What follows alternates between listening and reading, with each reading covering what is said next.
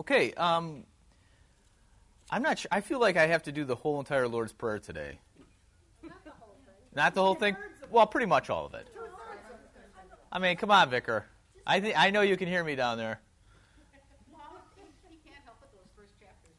I know. So, yeah, so Bailey, I don't know if you guys had a chance to actually read those last two chapters.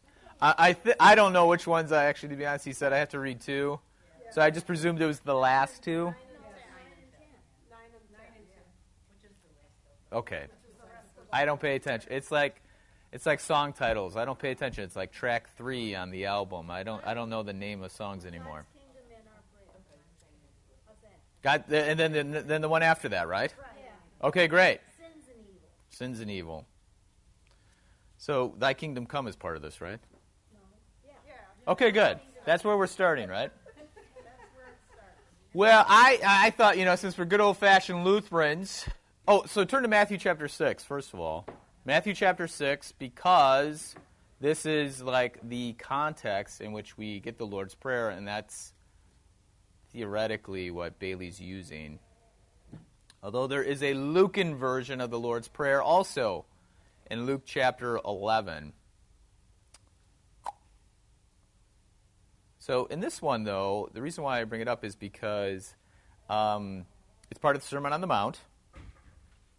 And since we had talked about the Beatitudes just before this, these are kind of organically connected, life we live. But also within the chapter 6, it starts with giving alms and then fasting. And then in between that, you have this prayer. So the life of a Christian in prayer are just, that's just the way it is. People do this as Christians. However, what's interesting is that, so in verse 5, chapter 6, verse 5, when you pray, you must not be like the hypocrites. You pray, that's a second person plural. So you all, when you all pray. Then if you jump down then to I guess it's still verse 5. Never mind. Oh no, verse 6. But when you pray, although it's the same phrase, it's singular.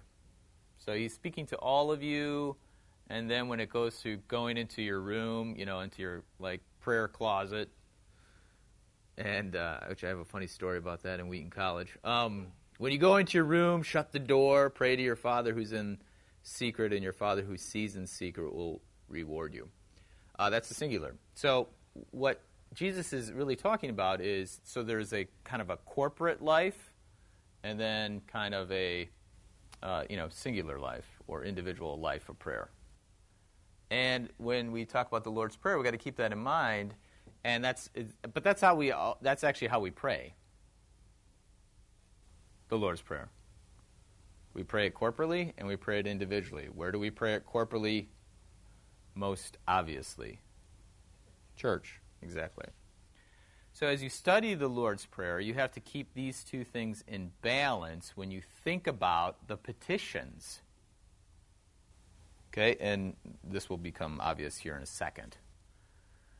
Okay, so that's real important. That's the context of Matthew chapter 6. There's this corporate and there's individual level of saying the Lord's Prayer. Corporate, though, is not an abstract. When I say corporate, I mean, community, a bunch of people. A bunch of people together, working together according to the purpose, hence the name corporation, right? Okay. So where do we get together as a corporate body? And that's in the divine service. So as you think about what the prayer means, you have to think about it liturgically as much as kind of doctrinally or abstractly. Okay? All right. Maybe I'm making much ado about nothing, but I find that very interesting. Yes, Barbara. I don't know if I read or heard, because I have a lot of Bible studies with the Lord's Prayer, but when you brought up the corporate idea, it had been mentioned, wherever I heard it, that even when you pray it individually, you really are praying it. Yes. Because there's others around the world who are praying it. Yeah, now... You're Absolutely. In fact, where do we see that but in the words itself? Our Father. So yes, even when you play it by yourself, you're always praying it within the body of Christ. And I always think of that when I pray by myself. I think, well, I'm not just praying. You're telling us. Yeah, that's right. You're praying together. That's right. And that's in Matthew chapter 6. Unfortunately, we don't see it in the English just because we have one word for you, unless we're, of course, unless we're in Texas, you all, which is very helpful. Anyways, that's exactly how the Bible speaks, but sometimes we miss it because of the English language. Yeah, so that's good. Always got to keep that in the back of your mind. And what I'll hopefully to do will kind of give a more concrete kind of reality of how this kind of flows into your daily life. Also, though, but since we're Lutherans, we got to bring up the small catechism. I mean, come on, the Lord's Prayer. I mean, all that effort that we learned in confirmation. And you're wondering, it's kind of like your algebra class. You're like, when am I going to use this in the rest of my life? Or your geometry class, maybe. It's the same with this catechism. When am I going to use this? Right now. No. We can recite it. Go ahead, get us started. All right, so Oh, it's right there. it's hopefully you can recite it. Thy kingdom come. What does this mean? The kingdom of God comes indeed without our prayer of itself, but we pray in this petition that it may come unto us also. How is this done? When our Heavenly Father gives us His Holy Spirit, so that by His grace we believe His holy word and lead a godly life here in time and yonder in eternity. This is the public domain one. This is the public domain one that I can just rip off the internet. Okay. Yeah, I didn't want to retype it out of the 1984 version or whatever. Okay.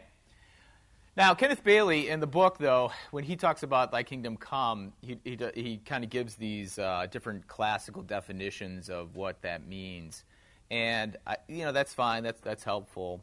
But when we think about God's kingdom, we often think about time, space, and way of being. So, time, kingdom, meaning like, how long does it last? How long has it been around? Has it been new? And then space... time too also, is it coming right now? Is it coming in the future? Has it come? Space meaning like locativeness, back in the Old Testament, sometimes people believe that the kingdom of God was within the promised land. Also then, in terms of now, where is the kingdom of God? Is it really something just in heaven? And then the way of being. This is the word kingdom itself. In the Greek, you can also say it's like the way of God. Not just the kingdom of God, it's the way how God works, it's the way of His being. So you got to keep those all in place, and what we find out even from reading Kenneth Bailey is that the kingdom has come, it's coming, and will come. All right, so that's kind of hard to imagine, but it's something where I think I might have said this about prayer before, is that prayer is an A and B conversation between God and the world, and you are letter C, and you're entering into this conversation. It's the same thing about God's kingdom, is that this kingdom has been coming since the dawning of time. So it has come, it is coming, and it will come into a fuller reality in the future. Now the thing is, though, where does God's kingdom come? And this would be the objective and subjective nature of the coming of the kingdom. When I say objective, I mean something that happens outside of us. I think about the news and things that have happened. And we mentioned the tornado. The tornado happened in Texas. That's an objective reality. How would that be subjective for us? Or personal feelings, but even more directly, if I had a house that got blown up. So there's a couple levels of subjective reality and objective. So, and this is something. So when Thy kingdom come, oftentimes we think about it in terms of maybe in a kind of a outside of ourselves. But Luther's prayer is really helpful, definition. Is that God the kingdom of God comes without our prayer, meaning it's not dependent upon us. There's this objective reality. It happens. And then the next thing, though, we pray in this petition that it might come unto us or come into us or be part of us. So that would be the subjective. Now, obviously, with the tornado, we don't want that.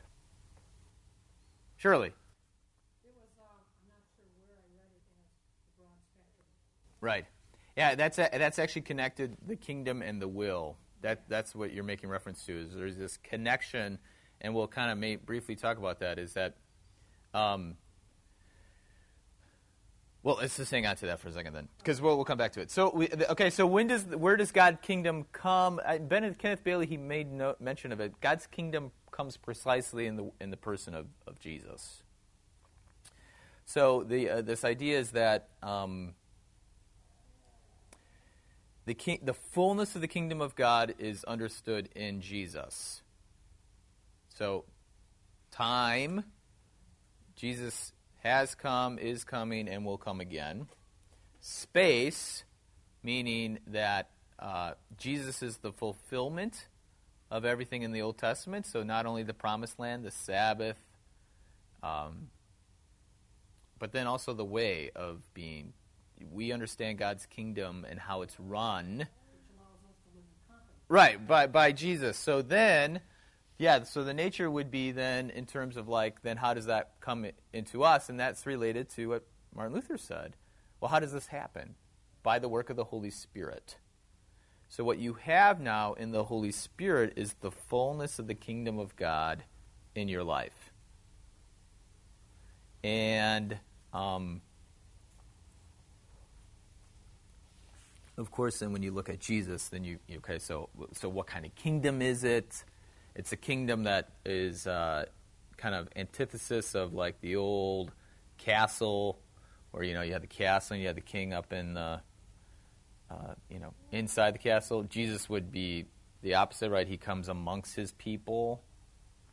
Then in terms of the walls of the kingdom, obviously if you need to have walls, I guess, since we're kind of thinking that way, the walls are ever expanding to include more people.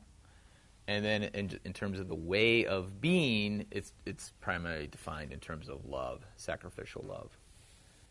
So all that stuff's happening. So then when we say thy kingdom come, that's all that's happening. However, when we pray corporately, so that's the liturgical coming, praying the Lord's Prayer in the divine service, we have to think about the location of the prayer. Why don't we pray the Lord's Prayer at the beginning of church? Or maybe in the middle. Why do we always pray it kind of at the end? And why do we pray it just before communion or part of the service of communion? Why does that always happen? So that's all very important for us, because if you happen to, find a little lull in the sermon and you want to open up your hymnal, you can look at one of the divine services, and you'll see in the communion, the service of Holy Communion, or the service of the sacrament, two options in which the Lord's Prayer and the words of institution happen. One is like what we do. The Lord's Prayer is before the words of institution, or the verba. And then the other one is where the Lord's Prayer is actually after the verba. Both of those are fine, but both of those actually deal with the objective and subjective kind of realities of the kingdom coming. All right, so within the liturgy, where does God's kingdom come based on what I just said about being found in Jesus? Yeah, that's right, in the Lord's Supper. You could also say in God's Word too. Right. However, I would say kind of primarily God's kingdom's coming in the person of Jesus, who's coming precisely in the Lord's Supper. Now, given that, as we pray the petition before the sacrament, that's the concrete kind of connectedness to it. We pray that God's kingdom comes. Well, we pray with great confidence that as we pray in Jesus, it will come, and in fact, it does. Praise the Lord. Answer prayer. Now, when you take a look at the hymnal and you see it prayed after, where does God's kingdom come? Remember, it has come, it's coming, and will come. So by that presence of Christ in one's life, then we now have received the kingdom come, that came, in a sense, if you want to put it that way. And then now, I don't want to get too ahead of ourselves, but, we take the kingdom with us. And so now we're praying that it comes on earth as it is in heaven. But we'll get to that in a second. I don't know exactly where you're saying that it is. Is it after you've actually received the sacrament? You would pray the Lord's Prayer, or is it? No, after the words of institution. The words yeah. were stated. Yep. Okay. But at the verba, we know that Jesus is present in the sacrament. That's that's why we ring the bells. Yep. But then that reality doesn't just stay there. It is received in us and comes with us. So it's kind of fun. I mean, I think that's kind of interesting because then that goes to what Shirley has said before, is that when you think about your mission, you're not thinking in such kind of very simple terms, but now your reality is now broadened into like kind of a cosmic life. It's amazing. The service was obviously designed for that, but I never learned that as a girl.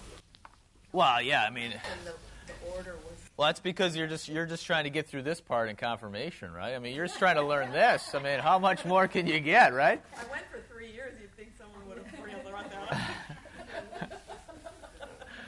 But I mean, it's obviously designed that way, and yet you don't. That's right.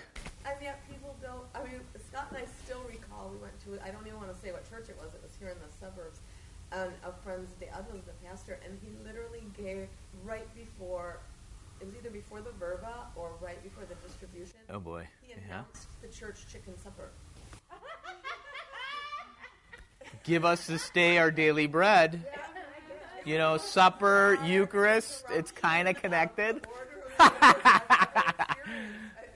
but I was like, he's a pastor, and he doesn't even appreciate that what's going to just about to happen. Right. Yeah. It's kind of a big deal. Right, I know. So I don't know. It's interesting that I never was taught that by my own pastor. But maybe that wasn't. Yeah, well, I think too. Confirmation was taught by teachers up until 8th grade for me. Yeah, well, Lutheran school teachers. I also think there's kind of a more fundamental kind of position in terms of teaching like doctrine, is that doctrine has been so kind of abstracted from life that our doctrine is just kind of ideas. We're just learning the stuff, and it's not really kind of connected on the ground level. But doctrine is very important. I mean, it's the most important thing. However, doctrine, or the way we believe, is directly connected to the way we pray or the way we worship. And really, the way we worship is the fountainhead of our life, at our homes, in our jobs, our families. So what we believe is directly connected to the way we worship. And the way we worship is directly connected to the way we live. So all these are coming together. And I mean, that's kind of the goal for today, is just kind of chat about this to see how this is all connected. And so for instance, so let's, I was going to wait till the end, but let's just do this now. So let's say life is crazy. And I can't believe that, God's kingdom is not in this earth. All hell's breaking loose, and, I can't imagine this. So as a Christian, where do we run to remind us and to experience that God's kingdom is actually coming? Yeah, we go to church, we go to the Eucharist. This, it's one of these amazing things where you experience, like in Siberia, where these people have gone years without the Eucharist, but that's exactly the thing that they longed for, because they know this is where we know our hope lies. This is where Christ is among us and bringing his kingdom. And this kind of opens up kind of our reality, is that because oftentimes, when life gets rough, or we've sinned, or we've been sinned against, what do we often draw away from, right? Church. because the devil, which goes to lead us not into temptation, but the accuser, and this, I think I quote Bailey in this. I thought that was really great, where he quotes Father Mata or something like that, where lead us not into temptation is, when we pray that, it doesn't stop the devil from being the devil, being the accuser, but it prays to strengthen us against the accusations. So the devil, as let's say we sinned and we've been sinned against, what is the devil doing in our ear? He's accusing us. You deserve this. You're terrible. You're not good enough. And so we pull back from God's kingdom because we say, I don't belong in God's kingdom. I'm not worthy of God's kingdom. Or you don't deserve this. Yeah, exactly. The whole 9 yards. Whatever works. Yep. You. But Jesus in this whole thing here is saying the exact opposite. Yeah. I'm giving you this prayer so that when you have nothing to pray, you pray this. When you have no place to go, you go here. And, it's so simple, right? And sometimes when we participate in it all the time, it becomes very mundane. And so, but that's also part of the problem too, right? Is that, I think, which deals with Thanksgiving, just the whole notion is, but that's for later. All right, so third petition, thy will be done on earth as it is in heaven. And I think Bailey kind of separates things a little bit, but I'm just going to go with the small catechism. The good and gracious will of God is done indeed without our prayer, but we pray in this petition that it may be done among us also.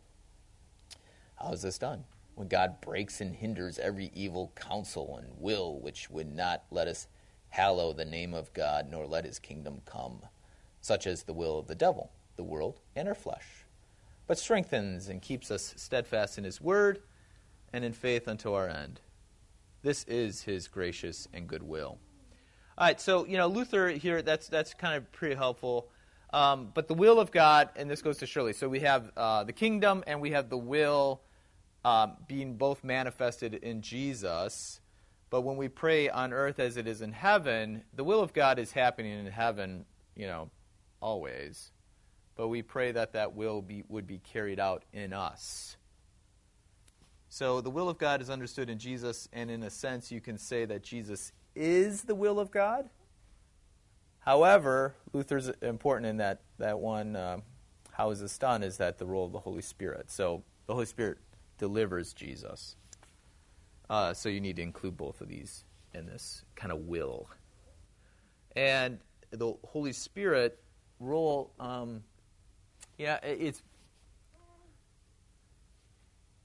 during the resurrection or the Easter gospel lessons, Jesus keeps mentioning this Holy Spirit. He's mentioned the Spirit, I think, at least 5 out of the 7 weeks specifically, which, of course, is building up to this Sunday, Pentecost. So when Jesus, so you talk about how, he's going to go away, but he's going to send the Holy Spirit. He's going to go away, but he's not going to leave us as orphans. I'm going to be with you always to the end of the age. And so you have this kind of playful kind of relationship between the Holy Spirit and Jesus, so that you know the will of God because of the Holy Spirit, who then draws you back to Jesus. And so where does this will take place? Well, you have this will that takes place inside the church. That's the Holy Spirit's working. The preaching of the gospel, the sharing of the good news.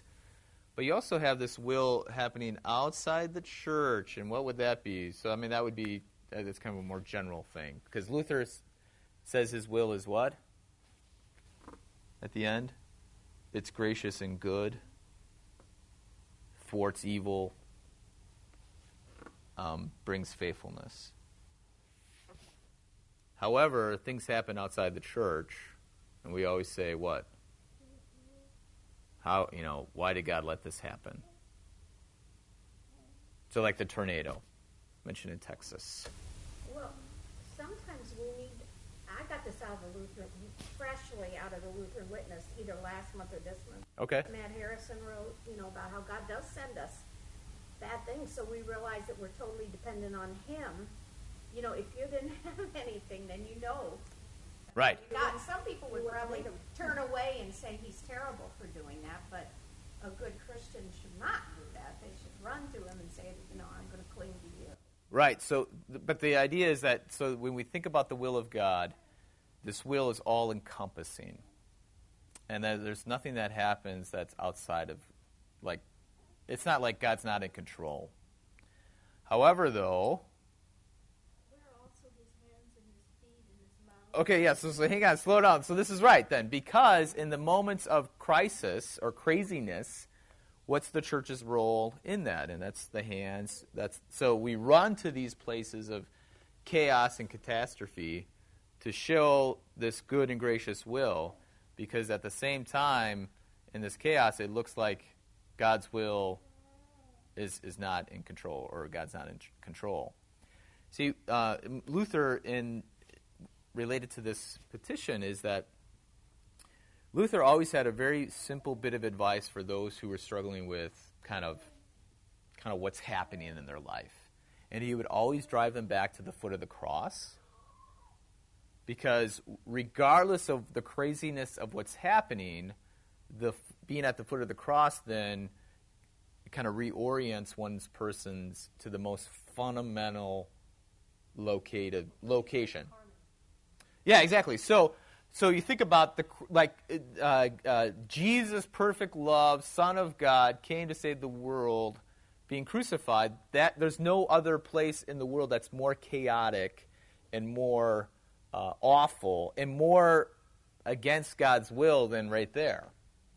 However, since we know the fullness of the will of God, and that all things work for those, good for those who believe in Him, that is the primary point then where we kind of start piecing together the craziness of what's happening in our life.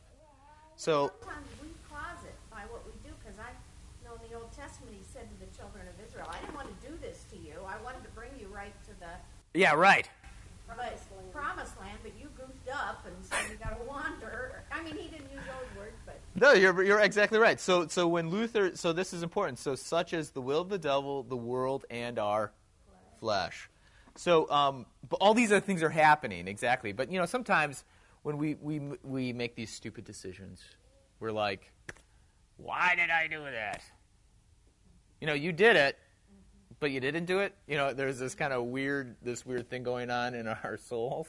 And you have to accept responsibility.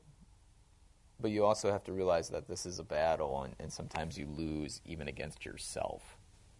It's kind of weird because it's, yeah. Anyways. So where does this will take place? I mean, so this is important. So the will of God that happens outside the church is something where we don't always make sense of. This idea that all hell is breaking loose. But it's the church, inside the church, which is the light of the world, that then can help make sense of what's happening all over. But hidden-wise, though, this is not like you go to the foot of the cross and you're like, oh, right, this is great. It gives you the path kind of to lead out of it. Yeah, it doesn't answer all the questions. Did I write this down? Well, no, I didn't, but I should have. So the will of God is still beyond our comprehension. So we just look towards Jesus to have what we can actually hang on to. That's Isaiah 55. Your ways are above our ways. Your thoughts are above our thoughts. So lastly, this is just kind of a note. When we pray on earth as it is in heaven, it's not as if it's not happening on earth. It is happening on earth. It's a matter, more of a question is, how is this will being carried out? Meaning, is it being carried out rejoicefully or forcefully? There's this, are you running with God or against God? So where is the will of God being done in the divine service? It's kind of, yeah, right. It's real simple. Yeah, right. Yep. So there's this objective reality, meaning God's word is being read, preached on. God's body and blood is, so there's this objective reality. Now the thing is, though, you can come to church and these things are happening, but yeah. So now not only do we have the objective reality, but we also have the subjective reality that we actually want to believe this stuff. And so, so that's another thing, too, is that you have these two things going on where they could be happening with or without you. And, of course, we pray that it happens with us or in us. And, okay. Yeah, okay, great. There we go. That was an easy one, but I'm just going to keep rolling because the vicar gave me most of the Lord's Prayer to go. I know. I mean, he made it easy on me. So does it feel like we're running through it and we're just touching on the surface? Yes, that's exactly what we're doing. Give us this day our daily bread. This is probably my least favorite of the small catechism, but I think we can make it work. So, God gives daily bread even without our prayer to all wicked men. That's nice, I guess. I mean, I don't know. Why do we have to mention wicked men right away? But we pray in this petition that he would lead us to know it and to receive our daily bread with thanksgiving. Yes, Marilyn, you are right. Okay, what is meant by daily bread? Everything that belongs to the support and wants of the body. The whole 9 yards, everything. You can read all that stuff. All right, so that's true. Well, this is where, and the like. That's kind of like the job description. Yeah, all things is assigned. Yeah, that's right. Yeah, pretty much everything. So whether you have some or all, there is this notion of thanksgiving, and that's real helpful. And I think for Martin Luther, this is my own working theory, is that people were so connected to the kind of like the church and the liturgical life that we're just talking about daily bread apart from like the corporate and the personal. I don't know if I just made sense there, but anyways, bread with thanksgiving. That's very important for us, which deals with aware of where your bread comes from. Okay, comes from God, but then also understanding the giftedness of this bread. So whether we have a little or a lot, we received everything from God. And, receiving things, that's a good thing. That's a thankful thing. That's something that we rejoice in. And so, you see this often, too, like when you travel or just watch the news. I mean, you see these people who have nothing, but yet, at the same time, they are thankful for what they have. I mean, they're joyful. They're happy. I mean, that really kind of reorients us here, who might have more than others.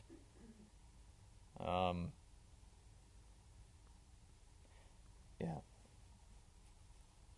Also, so the bread comes from, you get this in the large catechism. Our bread comes from God, but who does God use to bring bread? Yeah, I mean, everybody. So then now, within this petition, then we have a place in the giving. So not only have we received things, but we are givers too. So those who have can give to those who don't, have not. Yeah, Jan. Oh, yeah, right, that's right, at the end of the chapter there, yeah.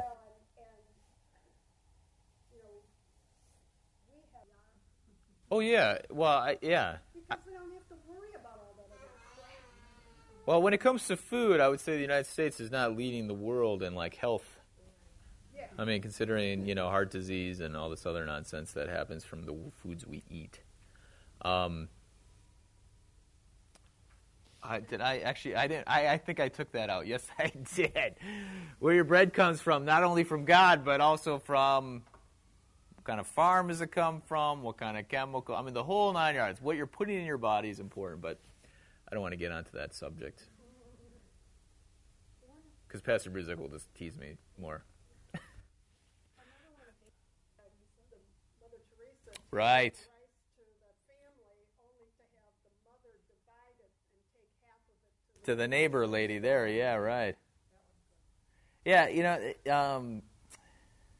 the word "our" in the Our Father, that's been a huge deal for me when I was in seminary. I had this little pet project I always asked about the word "our." Like, who is the "our" in the Our Father? And, because the prayer, is it a Christian prayer or is it a non-Christian, or is it for anybody to pray? And realistically speaking, it's a Christian prayer, even though you hear pray it all the time by, at a civil function or things like that. But well, you can only pray Our Father if you have the sonship of Jesus. Jesus is the one Son of God, the one true Son. And those who are children of God, and when I say children, I mean it more in a theological sense, not in a general, we're all made in the image of God. But, so then it would be a Christian prayer. However, even at the seminary, it wasn't necessarily used in that kind of way. So, and it always came a point of reference when we would be praying kind of in a nationalistic way, where I would think about the guys from Africa or from northern Scandinavia, like northern Europe, who would be in the chapel, and we'd be praying for our soldiers. Well, okay, but the hour is the hour. Now, again, there's a kind of a cultural reference and who's mainly in the church. And I said, yeah, that's okay, that's fine. Because it wasn't against praying for soldiers. It would be how we'd be using this because, or like our president. Well, I mean, that's less politically. I mean, you have someone from Kenya. I mean, when you say our president, he's like, well, that's not. That's not more that technical. However, when it comes to our daily bread, now this becomes very interesting because, yes, bread is for all. However, when we find out where we're from, what is our role in that daily bread, our daily bread? Yes, this is ours. Ours for what? Yeah, exactly. So I think it's kind of interesting because the word "our" has not only it identifies people in terms of a group, but also identifies our work, our job. Well, yeah, so this would be then go, what sort of bread is this? Matthew 4:4, this is the temptation of Jesus, and Jesus says that, you shouldn't live by bread alone, but by the word of God. So, yeah. So liturgical bread. Again, I'm really kind of, this prayer that's prayed in the liturgy has liturgical context. So the fulfillment of this prayer is first fulfilled in worship. Yeah. Oh, absolutely. Yeah. No, Carol. Yeah. 9. Yeah. Hit a home run. Absolutely. In fact. Okay. Yeah. Again, it's in the Sermon on the Mount. Remember, this is. That's right. Yeah. It's all. Yep. We don't have time, though, because I have to teach the whole Lord's Prayer today, so we don't have time for that. So, I'm just teasing. I'm totally joking. No, this is important. So where do you receive bread within the divine service? That's obvious. You receive it in the sacrament, in the Eucharist. Where does this bread come from? So this is where we have the temporal and eternal sources. It comes from God, because Jesus is the bread from heaven. However, and we don't see this in our worship service that much anymore, but we take just before the service of the sacrament. What do we take? We usually say, or what do we give? Our offering, right? We give our offering. But back in the old days, you would give whatever you had. Pastor would take the bread, would take wine, or whatever you had. Obviously, we take your money, and we buy the bread and wine. So it's kind of the same, but sort of different. So God takes this temporal reality and, explodes it into this eternal source. And then that means, what is the bread for? And this is what we find out, is that our temporal bread is for living. But of course, the living that we live isn't quite understood in the way that Jesus wants it unless we have this eternal bread at the same time. So our bread is for living. Well, what kind of life are you going to live? Well, we learn that from receiving the bread of the Holy Eucharist. So, so the living, we don't live inside church, though. We have to leave. And that kind of goes to this next one. Forgive us our trespasses as we forgive those who trespass against us. We pray in this petition that our Father in heaven would not look upon our sins or deny such petitions on account of them, for we are worthy of none of the things for which we pray. Neither have we deserved them, but that we would grant them all to us by grace, that he would grant them all to us by grace, for we daily sin much, and indeed deserve nothing but punishment. So will we verily, on our part, also heartily forgive and also readily do good to those who sin against us. All right, so I think Kenneth Bailey does a good job of kind of describing, because if we read in Matthew, the word trespass is not used. It's debts and those who are indebted to us, or our debtors. That's it, our debtors. Which then kind of deals with a transaction sort of thing.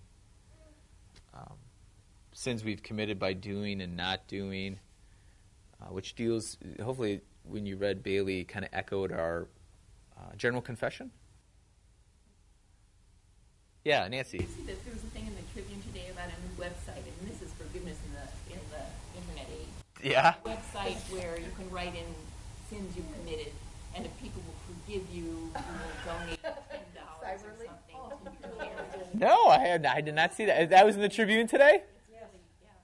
I'm pretty sure I probably will get a paper clipping. Yeah, right. So, this is interesting because it's within the black hole. But again, though, it's for charity, which is kind of interesting, right? And it's like that's your penance, is that everybody who writes and say yes, they will forgive you, you will donate a certain amount of money. Interesting. That's really clever. Yeah, this is interesting. This is fascinating, Nancy. Fascinating. Super clever. Yeah. It comes off that forgiveness is a reoccurring need. Yeah, this is interesting. I would like to learn more about this. Yeah, wait, what's the I'm curious too. Where? I'm going to have to check it out. It's in the Trib, though. In the front page section. Well, I mean, this is interesting because the nature of the word trespass or debts is something we owe somebody else now, but the idea is that we've sinned against God, and that God's paying our debts, but also removing the guilt of sins. Now, the Small Catechism, though, is really set on the sins, like not counting our sins against us. He doesn't necessarily, maybe he could, but it's not completely obvious, this notion of debts. Forgiveness purifies the struggle for justice, which deals with like the debts of making wrongs right, which is Matthew 18. Now the thing is, though, is that in Matthew 18, the notion of debt is kind of interesting because the guy who's in debt, it's not like he stole the money. This is important for us. Like there's the guy, he was lent the money. Kind of a legal transaction happening. However, he obviously entered into this legal transaction without any real means of paying it back, right? So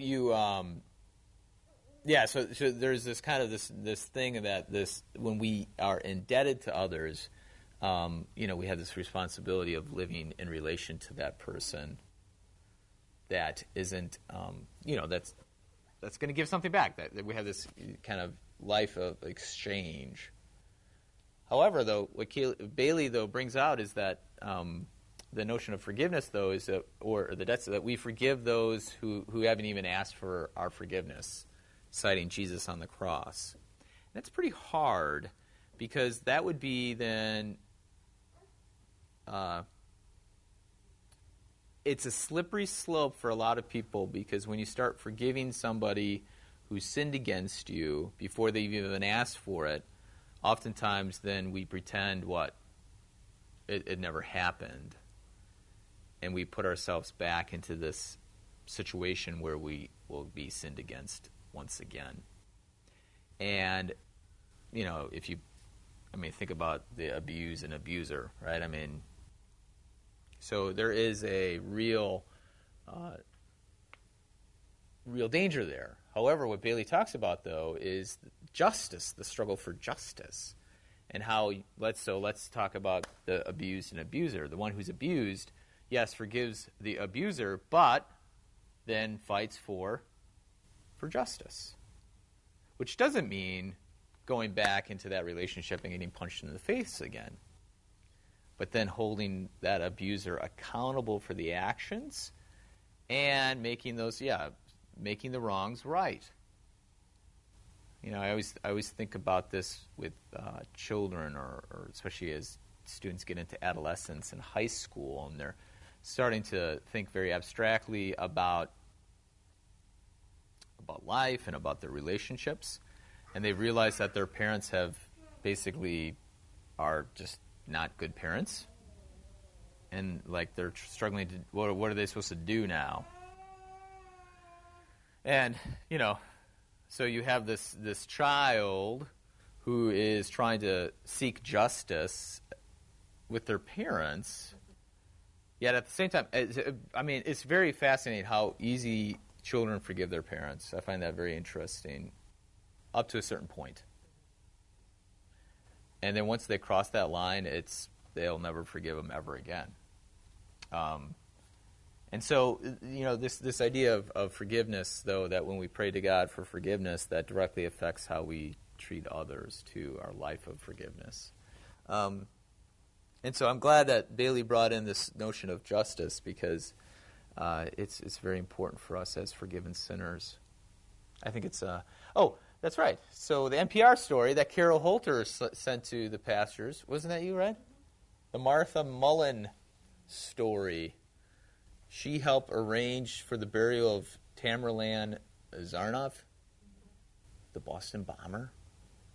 She's a Christian lady, and she helped arrange that. A lot of people were against it. Yeah. But I think that she actually lives this out. That's it's very fast.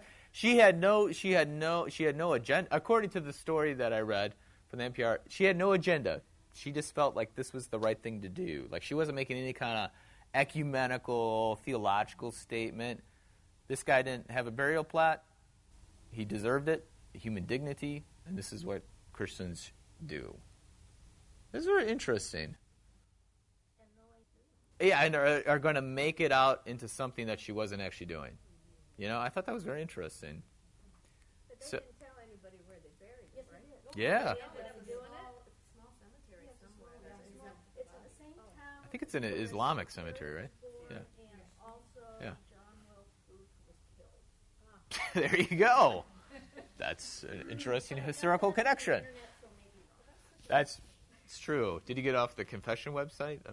Okay. Well, when it first came out, she had Yeah, that's part of the thing, is that she wasn't making a big deal about this. Somebody got the wind of it and then ran with it. One-sided transaction. Yeah, absolutely. There's no justice. She's just offering forgiveness or some sort. Well, the sense of justice is this person deserves dignity. This person deserves. made in the image of God. Yeah, right. Deserves a relationship. For forgiveness or anything. It's interesting. Oh, yeah, right. Just doing it like there's what? Just do them. Just do them. I know. Yeah. It's extraordinary. I don't have a watch on, by the way, and I can't see the clock. What time is it? Quarter after, Oh, okay. about. We'll wrap it up here in 1 second. But is that so? Yeah, Kirby's absolutely right, though, and this is where the reality is, though, is as you pray this prayer. This is why you pray it, because we need all this stuff. We need help in kind of figuring this stuff out. I think the one thing too, though, is that on May 26th, we're going to have adult Bible study in the gym, and it's going to be the children will be in it. I don't want to say it's intergenerational, but it kind of is. And what's interesting is these children are in the age that some of the kids are in this age where they begin to realize that life isn't fair. And what you find out is that kind of human development-wise is that many people can't. I mean, it's hard to move beyond this, and because it's just normal. And then you find other children, whether it be through like a traumatic event or a kind of a huge life transition, where they've basically realized that sometimes life isn't fair, but that there is life after the unfair event. Like how kids even at an age of 12 or 13 or whatever can then be spiritually speaking really kind of move beyond that. It's really fascinating. I mean, it's very fascinating how. So the whole Bible study though is to kind of demonstrate how children and adults are really not are very similar, more than dissimilar when we talk about spiritually speaking. And I mean, there's it's true. I mean, the statistics are painfully obvious where you have children who are basically more mature spiritually than adults, even though when you look at them from an intellectual or human growth perspective, they're still little kids. I mean, it's fascinating, and how they articulate things. So it's one of these things where we pray the Lord's Prayer because whether it's the first words, Our Father, or the evil one, in between, you can find your spot where you struggle with something in this prayer for the rest of your life. And that's why we keep praying it. I mean, it's something because it keeps working on you. I mean, so yeah, but by the way, you should go to the Bible study. It'll be a lot of fun. It's going to be really awesome, or it's going to be complete chaos. Because we have the children in there, and it's going to be great because we're going to kind of demonstrate what we do at St. John for all you who maybe don't get to see it quite often, and then see how you and the kids are very close. I think it's fascinating, and that's not a bad thing. Actually, that's actually a good thing because Jesus holds up the child as being the penultimate disciple. I mean, that's another thing too. But anyways, back to the point is yes, we struggle with these certain things our entire life, and we need to keep working at it. Bread and forgiveness side by side. You know what? So the bread and the forgiveness are connected in the Lord's Prayer. That's obviously connected in the liturgy. The body and blood of Jesus is for the forgiveness of sins, life, and salvation. But this is kind of the turn now, is what happens in the divine service. Stays in the divine service, but also doesn't stay in the divine service. Your sins stay there, but your forgiveness doesn't. Your life doesn't. And so that goes on with the next thing. Lead us not into temptation. All right, let's just see here.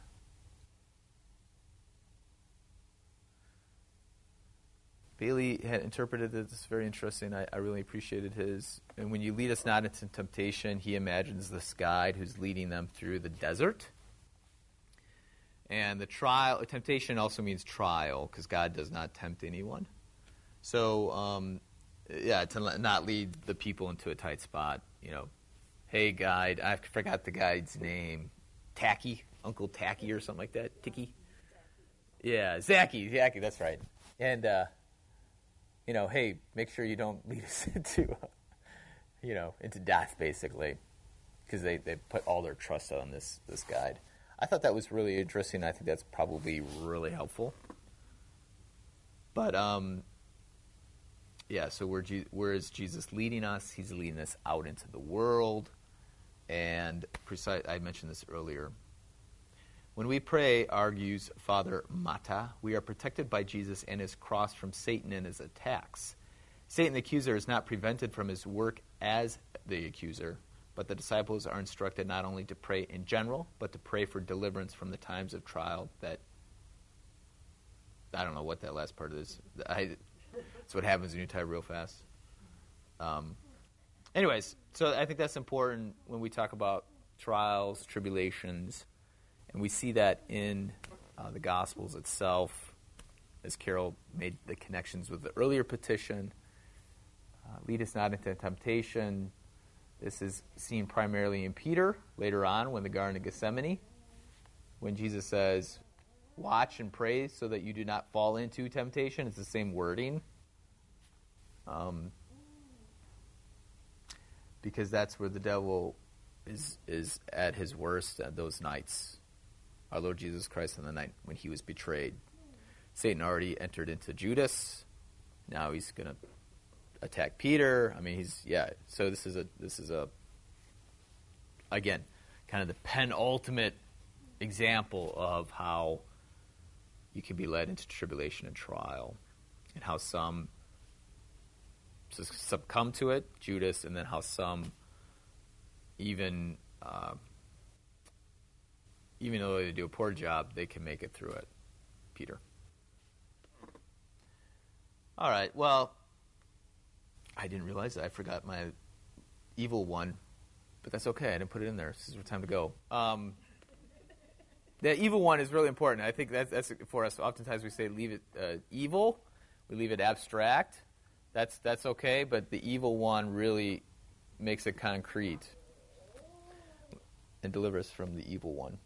Anyways, liturgy and life. So the Lord's Prayer, as I already mentioned, when we start with the liturgy, we start to put kind of a framework, a concrete framework on the prayer, which then directly helps us then live life.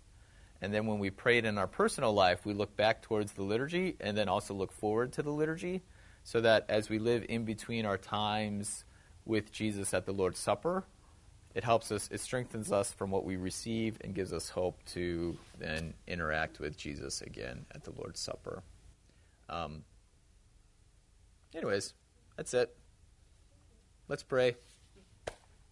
Lord, remember us in your kingdom and teach us to pray. Our Father, who art in heaven, hallowed be thy name. Thy kingdom come, thy will be done, on earth as it is in heaven. Give us this day our daily bread, and forgive us our trespasses, as we forgive those who trespass against us. And lead us not into temptation, but deliver us from evil. For thine is the kingdom, and the power, and the glory, forever and ever. Amen.